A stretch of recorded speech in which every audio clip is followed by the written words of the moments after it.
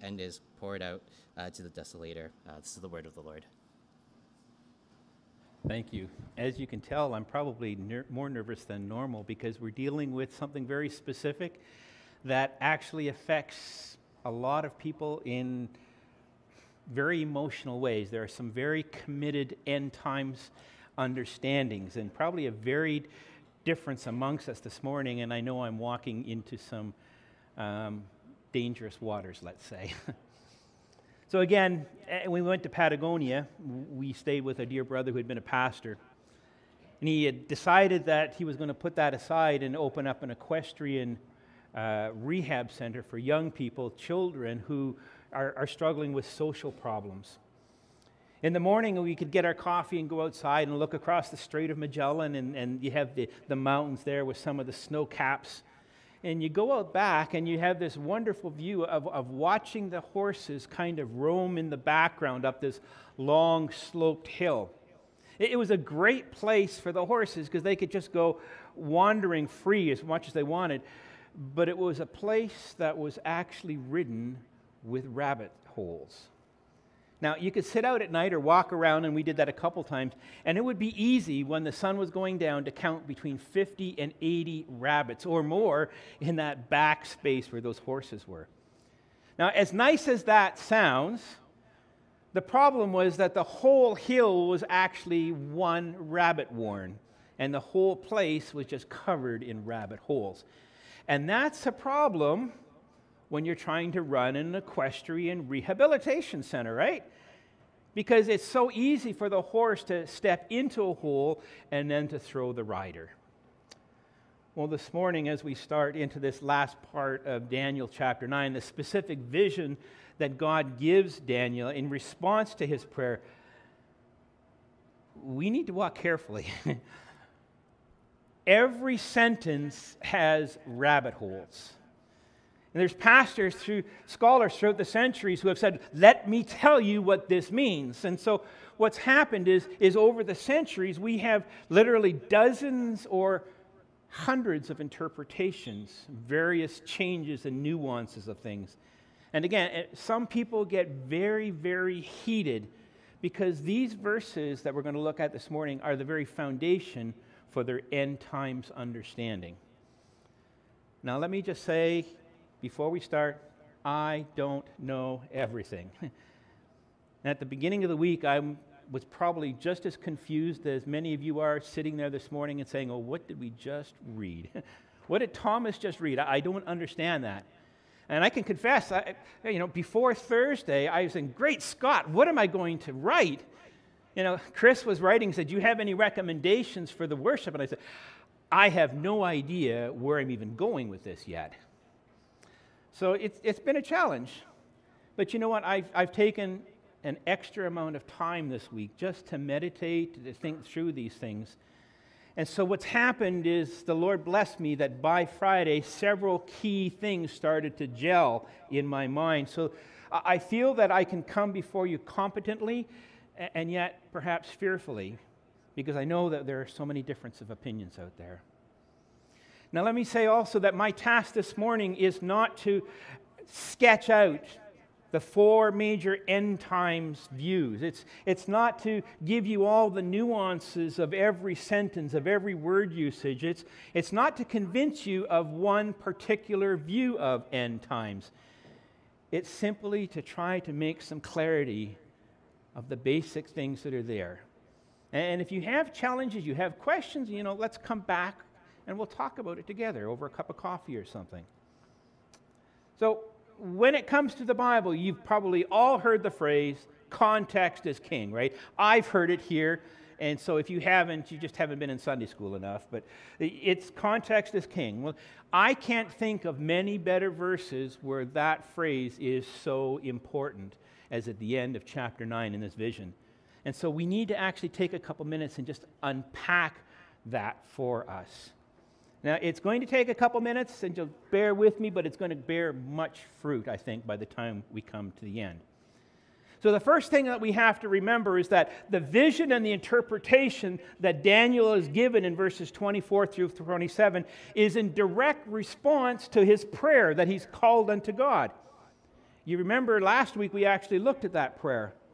Daniel had been reading the book of Jeremiah, and he saw in at least two places, in chapter 25 and in chapter 29, where Jeremiah is given the word by God, and it's only going to be 70 years. The exile is only going to last 70 years. And so here is one of those verses that he looked at. Then after 70 years are completed, I will punish the king of Babylon and that nation, the land of the Chaldeans, for their iniquity, declares the Lord, making the land an everlasting waste. Daniel, if you remember, had been taken away in the actual first wave of exiles. He's been there over 60 years, and so he's thinking, he's counting back to himself, God's promise, if it's only going to be 70 years, it must be about to come true. But he also knows that Israel has not learned its lesson yet. They had not repented of their sin. They had not turned back to God. And this was the necessary precondition that would unlock that promise of God. God says, I will do this if my people repent. So that's why he cries out to God. He unburdens his soul and says, you know what? You were just and right to send us away into exile. You even warned us that if we left you, if we abandoned you, if our hearts got callous, that you would send us into exile because we've broken your covenant. You are in every way righteous and just in what you've done. And we're still here. We haven't repented. And yet you say the time is coming.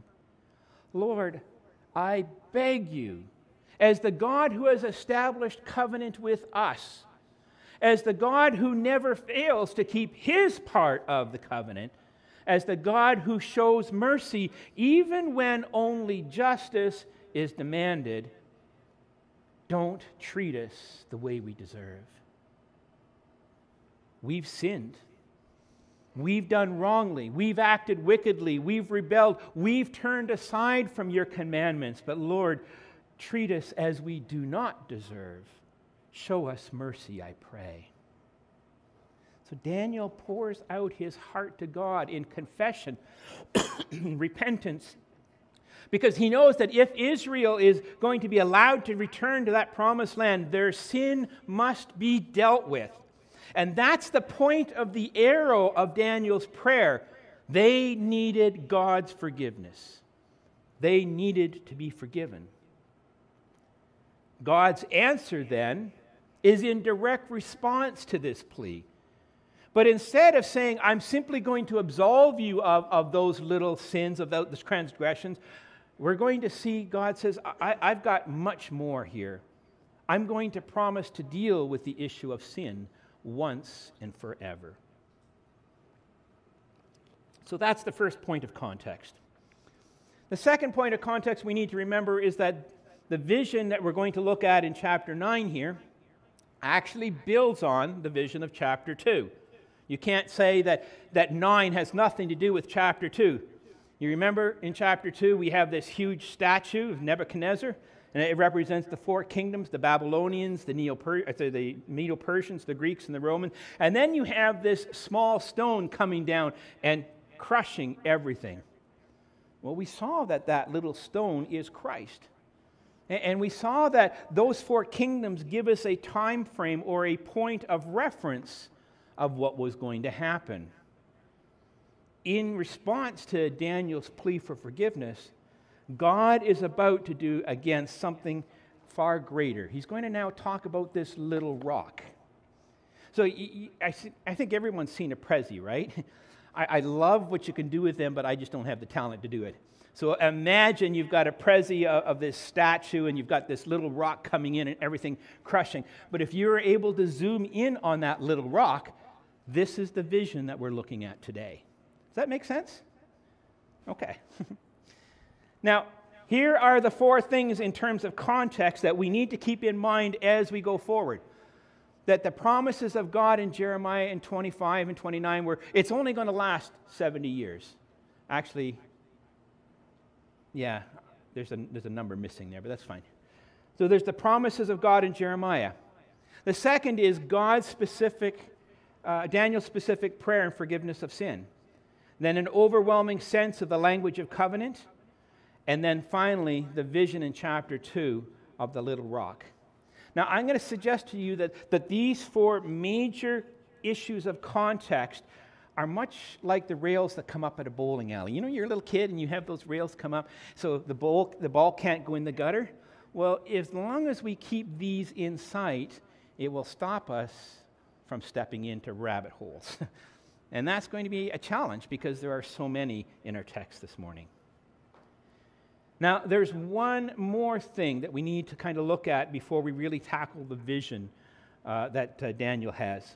And it's going to, again, take us a minute to unpack, but it's going to have great value in our understanding.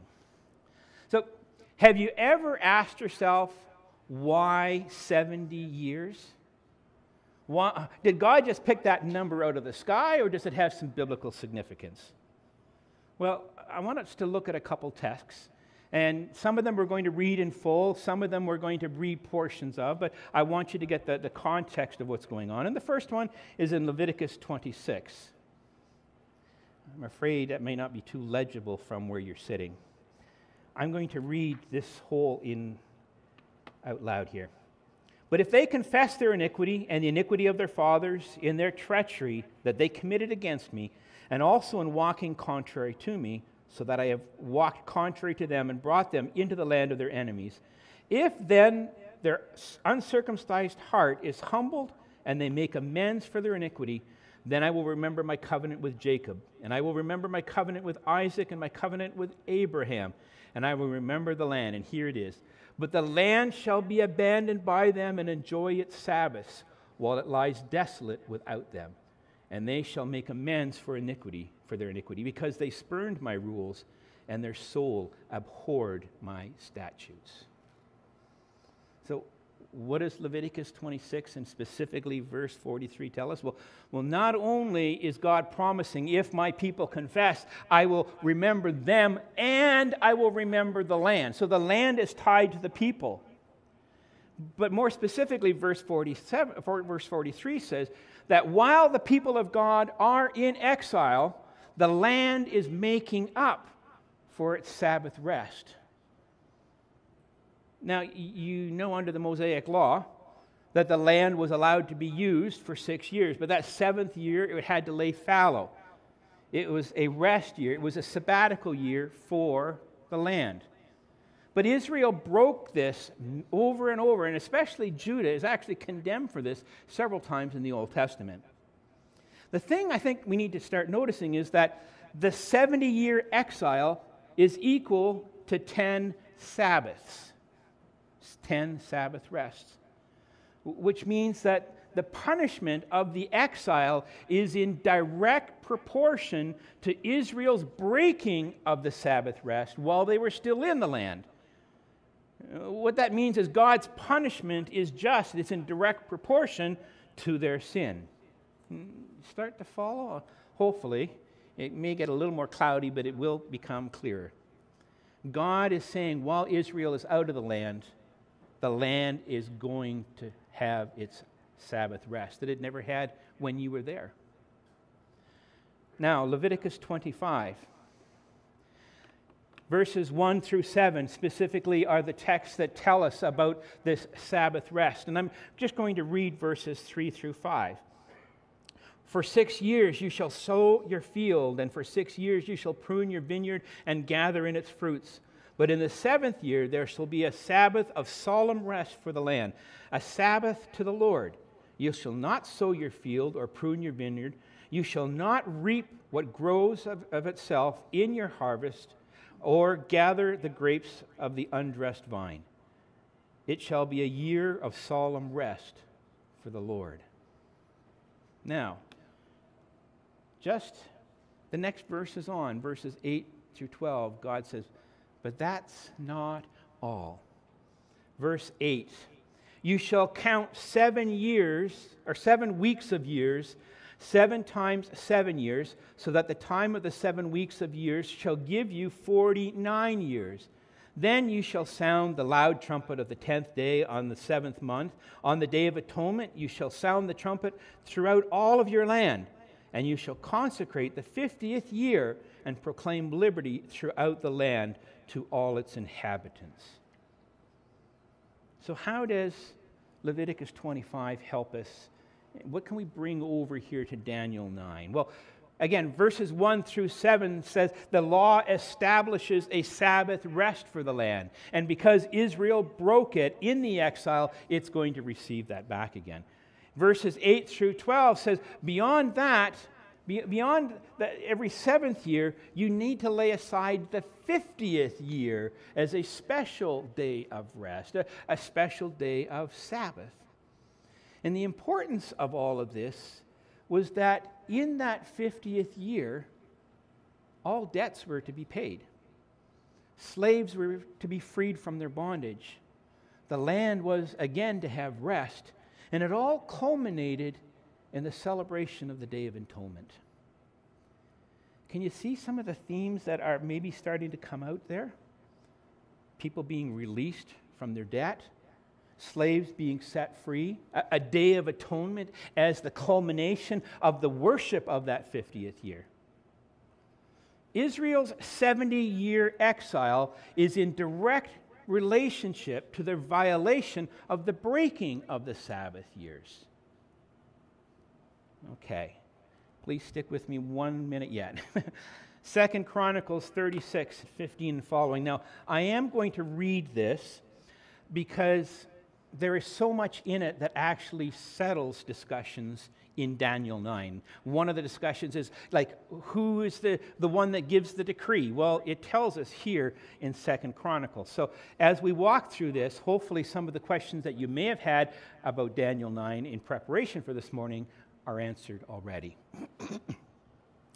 2 Chronicles chapter 36, starting at verse 15. The Lord, the God of their fathers, sent persistently to them by his messengers, because he had compassion on his people and on his dwelling place. But they kept mocking the messengers of God, despising his words and scoffing at his prophets, until the wrath of the Lord rose against his people, until there was no remedy. Therefore he brought up against them the king of the Chaldeans, who killed their young men with the sword in the house of their sanctuary, and had no compassion on their young men or virgins, old men or aged. He gave them all into his hand. And all of the vessels of the house of God, great and small, and the treasures of the house of the Lord, and the treasures of the king and of his princes, all these he brought to Babylon. And they burned the house of God and broke down the wall of Jerusalem and burned all of its palaces with fire and destroyed all its precious vessels. He took into exile in Babylon those who had escaped from the sword, and they became servants to him and to his sons until the establishment of the kingdom of Persia. And here are the verse that we need to really focus on. To fulfill the word of the Lord by the mouth of Jeremiah, until the land had enjoyed its Sabbaths, all of the days that it lay desolate, and keep with the Sabbath, to fulfill 70 years. Now, in the first year of Cyrus, king of Persia, that the word of the Lord by the mouth of Jeremiah might be fulfilled, the Lord stirred up in the spirit of Cyrus, king of Persia, so that he made a proclamation throughout all of his kingdom and also put it in writing. Thus says Cyrus, the king of Persia, the Lord, the God of heaven, has given me all of the kingdoms of this earth, and he has charged me to build him a house in Jerusalem, which is in Judah. Whoever is among you, of all his people, may the Lord his God be with you. Let you go up now. Well, here, what do we take away from this? Chapter 36 of 2 Chronicles tells us three things that are important for Daniel chapter 9. First of all, the violation of the Sabbath years. That is directly connected to the exile. Secondly, there's a direct connection to Jeremiah and the promise that it would only be 70 years. And then thirdly, we're told very explicitly that it is Cyrus who is going to be the one who gives the proclamation. Okay,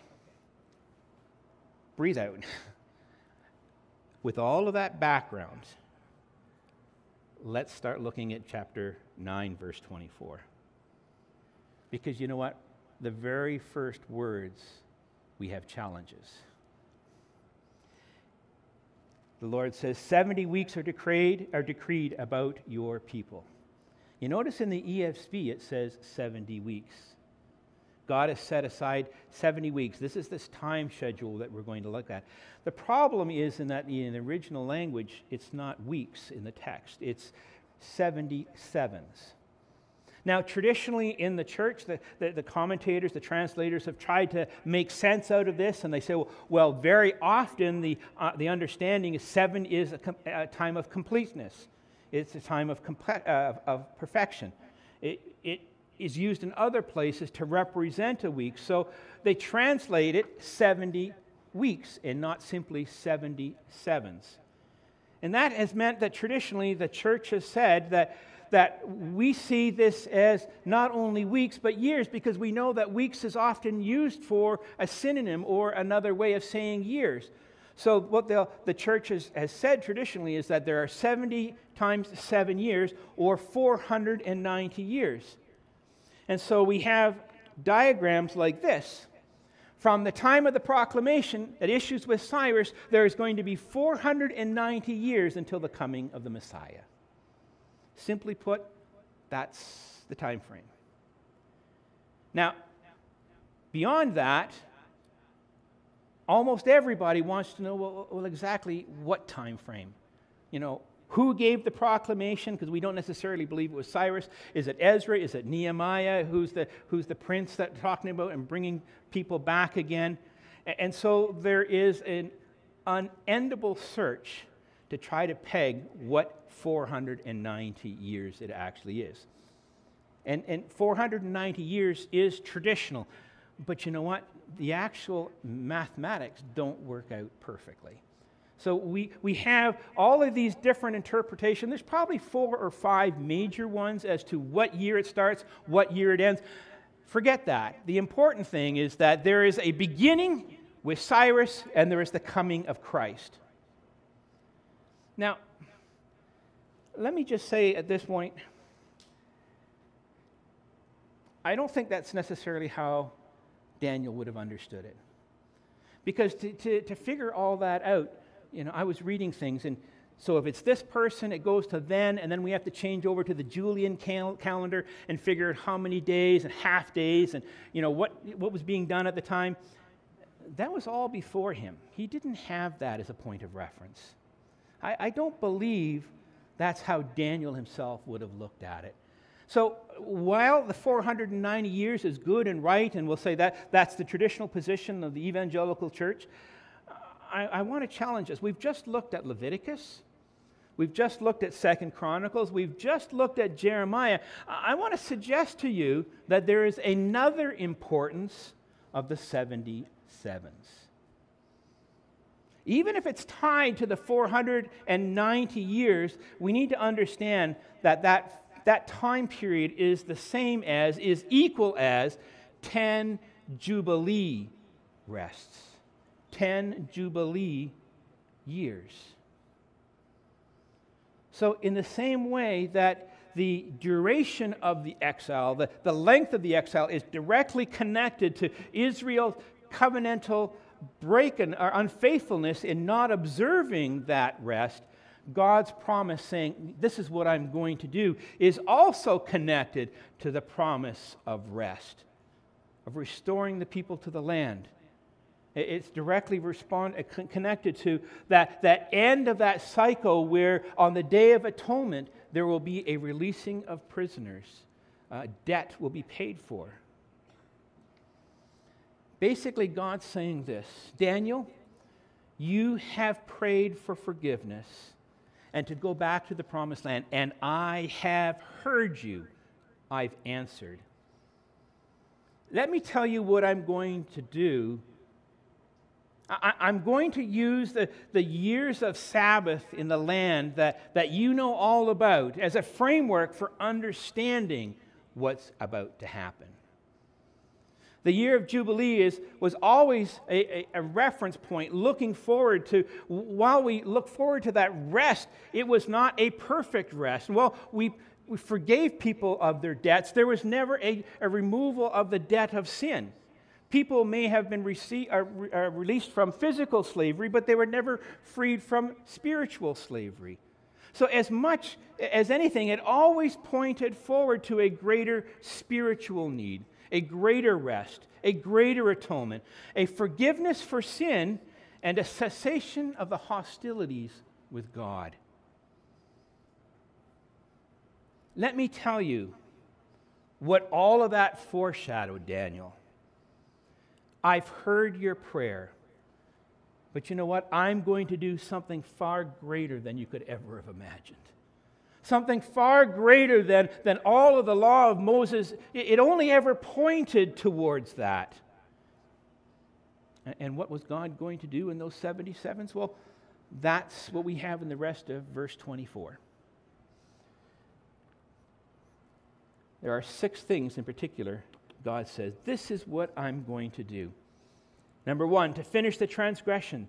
This is the most basic meaning of sin, to transgress God's law. This was the original sin of Adam and Eve. And so God says, I'm going to put away all lawlessness.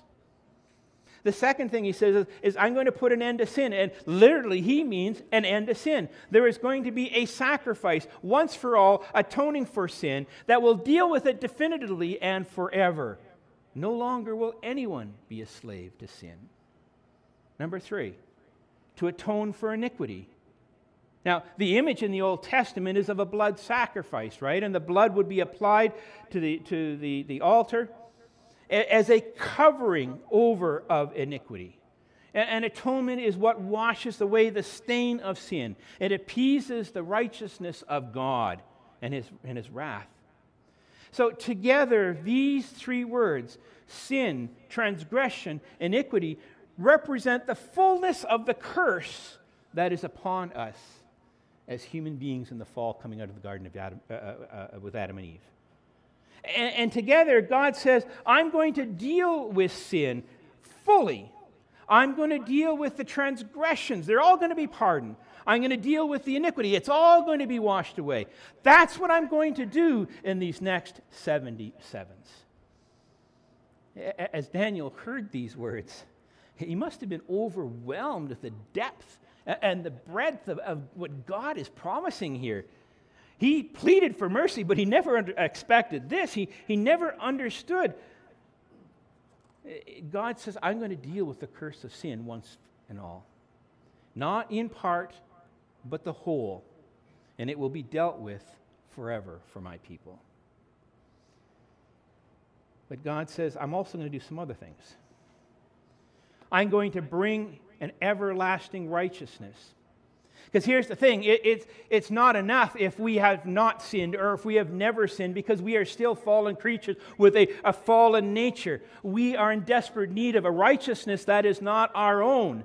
And so God says, I'm going to bring a perfect righteousness, and that is going to be the basis of your salvation. And it's going to put you in right relationship with me forevermore. Number 5, to seal up both vision and prophet. In the Old Testament, God most commonly spoke to his people through the prophets, using visions and prophecies. But he says, there is a day coming when I will not speak through visions and prophecies again, because there is one coming who is the very image of the living God. There is going to be no more need for these things, because there is a full revelation coming in the Messiah. Hebrews 1:1 speaks to this very issue, doesn't it? Long ago, at many times and in many ways, God spoke to our fathers by the prophets, but in these last days, he has spoken to us in his Son. Number 6, to anoint a holy one. Now, you'll notice, what does your ESV say? To anoint a holy place. That's not a very helpful translation. It could very much be that their translators are thinking, going back to Jerusalem, the anointing of Jerusalem, but in the context of understanding that there is a salvation coming, and as we're going to see, it's going to be coming in the person of a Savior named Jesus, much better translation would be to anoint a Holy One. In fact, this is only one of two places in the whole of the Old Testament where the word anointed or Messiah is actually applied to a person, somebody who is coming on behalf of the Lord. So here's what God's going to do. He's going to anoint his Messiah. And it's through him that God will accomplish these other goals and purposes: to finish transgression, to put an end to sin, to atone for iniquity, to bring everlasting righteousness, and to seal up the vision and prophet forever. What verse 24 is for us, and this is important as we go forward, it is a basic statement of intent. Verses 25 through 27, they're going to fill in some of the details as we go along. But in verse 24, God says, this is what I'm going to do, and this is the time frame. Now, let's talk about how it all works out. So everything that he is doing, is going to do, culminates and comes together in this Messiah who he is sending. And in this Messiah, in this Christ, full salvation will be given. And again, that's important as we move forward, because there is a large school of theology, large school of churches, who would believe that in verse 27, in that last 70 of 7, there's actually a gap in the week. They would say, well, there is a process, but God has interrupted that, and there is now a time for the church of the Gentiles. Here's the challenge. It is everything God is saying, this is all going to happen in this time frame. There isn't anything that is going to be flung past the coming of the Messiah. There doesn't seem to be any gaps as we read this in God's plan. And in fact, the words 77s here, written in the way it is in the original language, it brings the connotation of completeness. Brings the connotation of there's one cohesive unit. And that precludes us from breaking it up and saying, well, that's an age for then, and that's an age for now.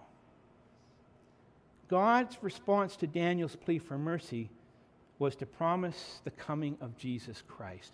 And as I've looked at different people over in commentaries, they have said this is the prayer that unleashes the Messiah, Jesus Christ. Last week we looked at how our prayer was actually directly tied to that, right? In the sense that Tat talked about. And in Daniel very specifically. Once Jeremiah or Daniel prayed, God says, I have already attended to this.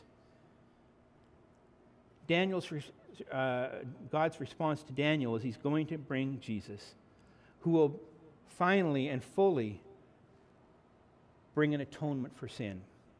He's going to free us from the slavery of sin by providing us a righteousness that is not our own. So that's verse 21, the foundation point, the basic statement.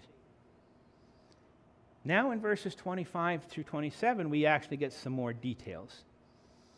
And the challenge is that every sentence and every step now actually seems to become a little more obscure, a little more challenging to figure out.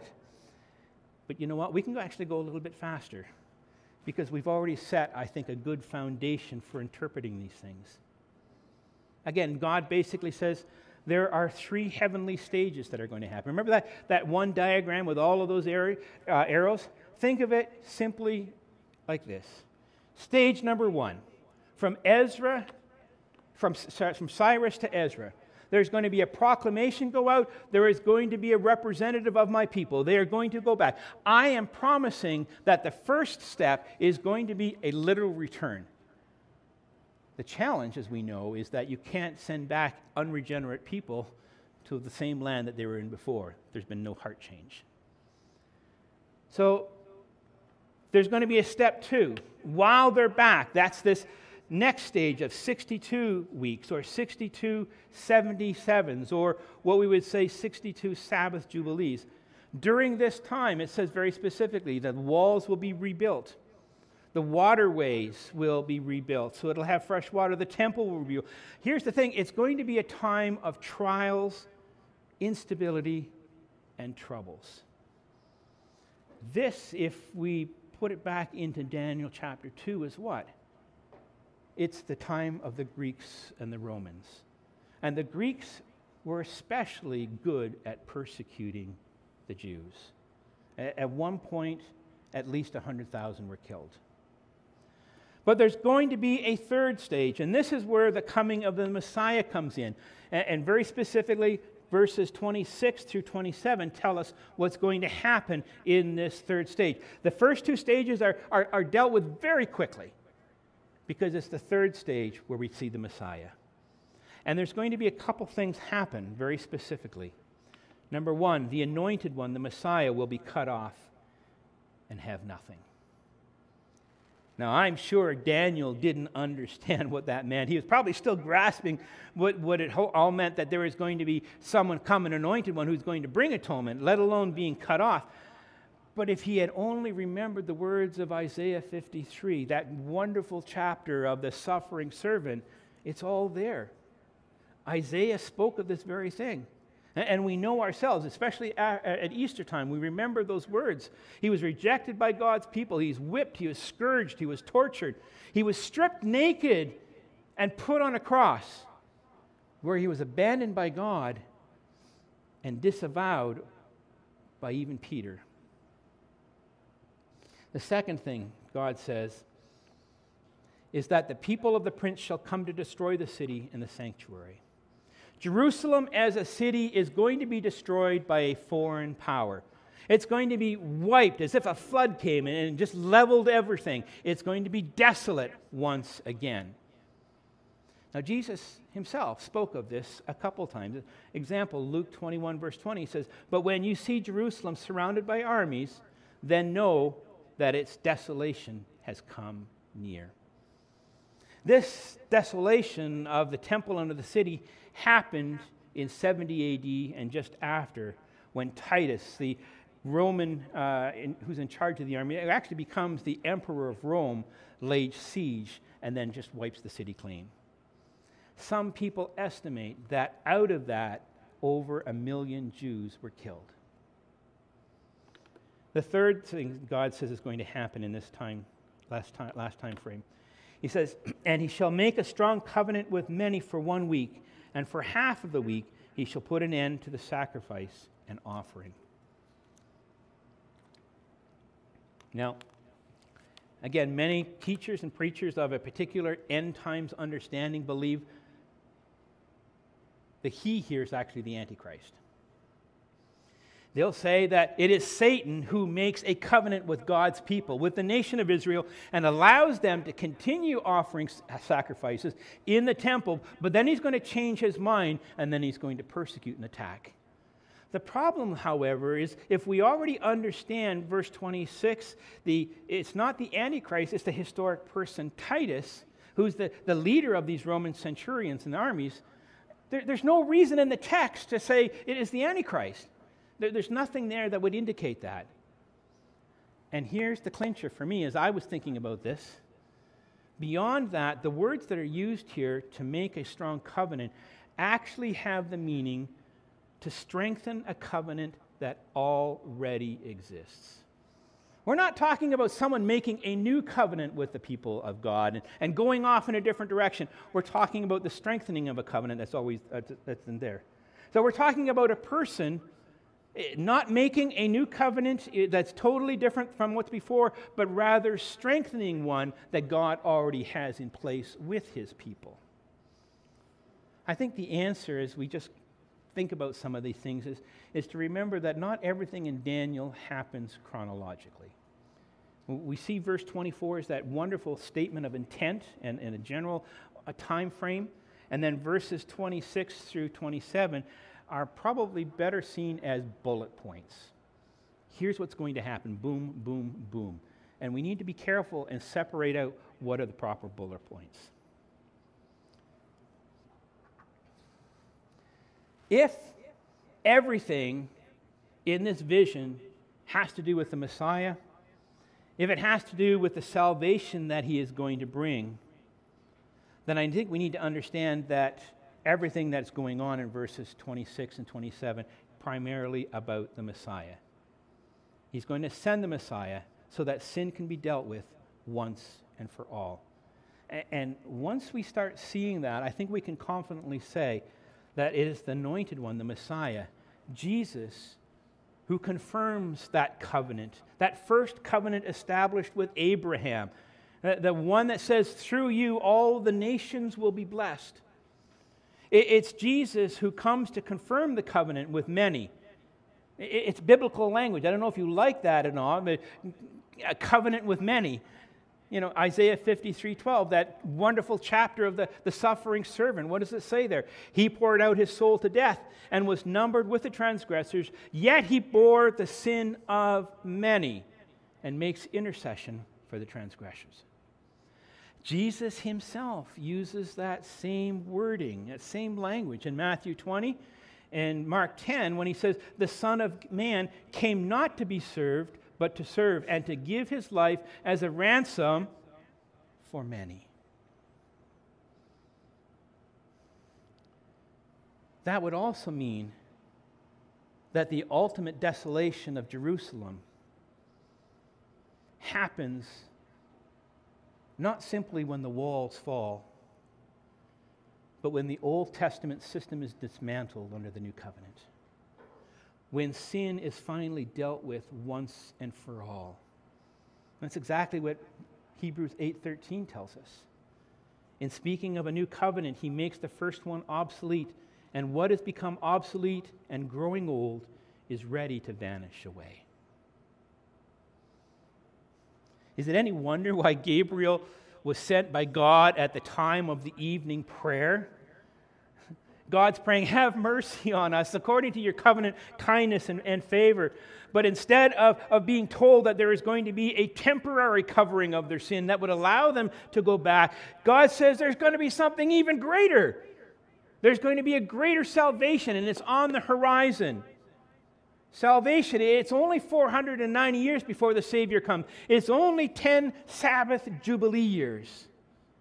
God's ultimate purpose was to fulfill all the sacrifices, to usher in this covenant in the blood of Jesus. The covenant that Jeremiah himself talks about in chapter 31, verse 31. So to go back to that hill in Patagonia, there are many texts just like this one this morning that seem to be shrouded in obscurity. They're riddled with rabbit holes of interpretation, but there's great value in asking God to give us understanding. Daniel's prayer of repentance releases God's promise that Jesus is the coming Messiah, that he will pay up fully and pardon the sins. And here's the takeaway I think I want for us this morning. How does that affect us? We, on this side of the cross, should look back and read in Daniel and say, what a wonderful salvation. The depth of the problem of sin, I don't know if we fully comprehended it. Daniel didn't. The wisdom that we see in God working out his good and wonderful purposes, they're inscrutable. He has gone back for centuries and embedded in the culture, in the law, all of these things which moved now to this point, and now Daniel's told it's only going to be another 10 Sabbath Jubilees. It's a wonderful picture of the glory of our God, the lengths he goes to provide salvation. In Jeremiah chapter 2, verses 12 and 13, Jeremiah reflects on the sin that took Israel into exile. And it says this: be appalled, O heavens, at this. Be shocked, be utterly desolate, declares the Lord, for my people have committed two evils. They have forsaken me, the fountain of living waters, and hewn out cisterns for themselves, broken cisterns that have no water. You want to know what evil is? Evil is knowing that there is a living God. Evil is knowing that there is a relationship with the living God, especially us through Jesus Christ, and rejecting that and deciding that we're going to dig in the earth. We're going to try to get the living water from the place it is not there.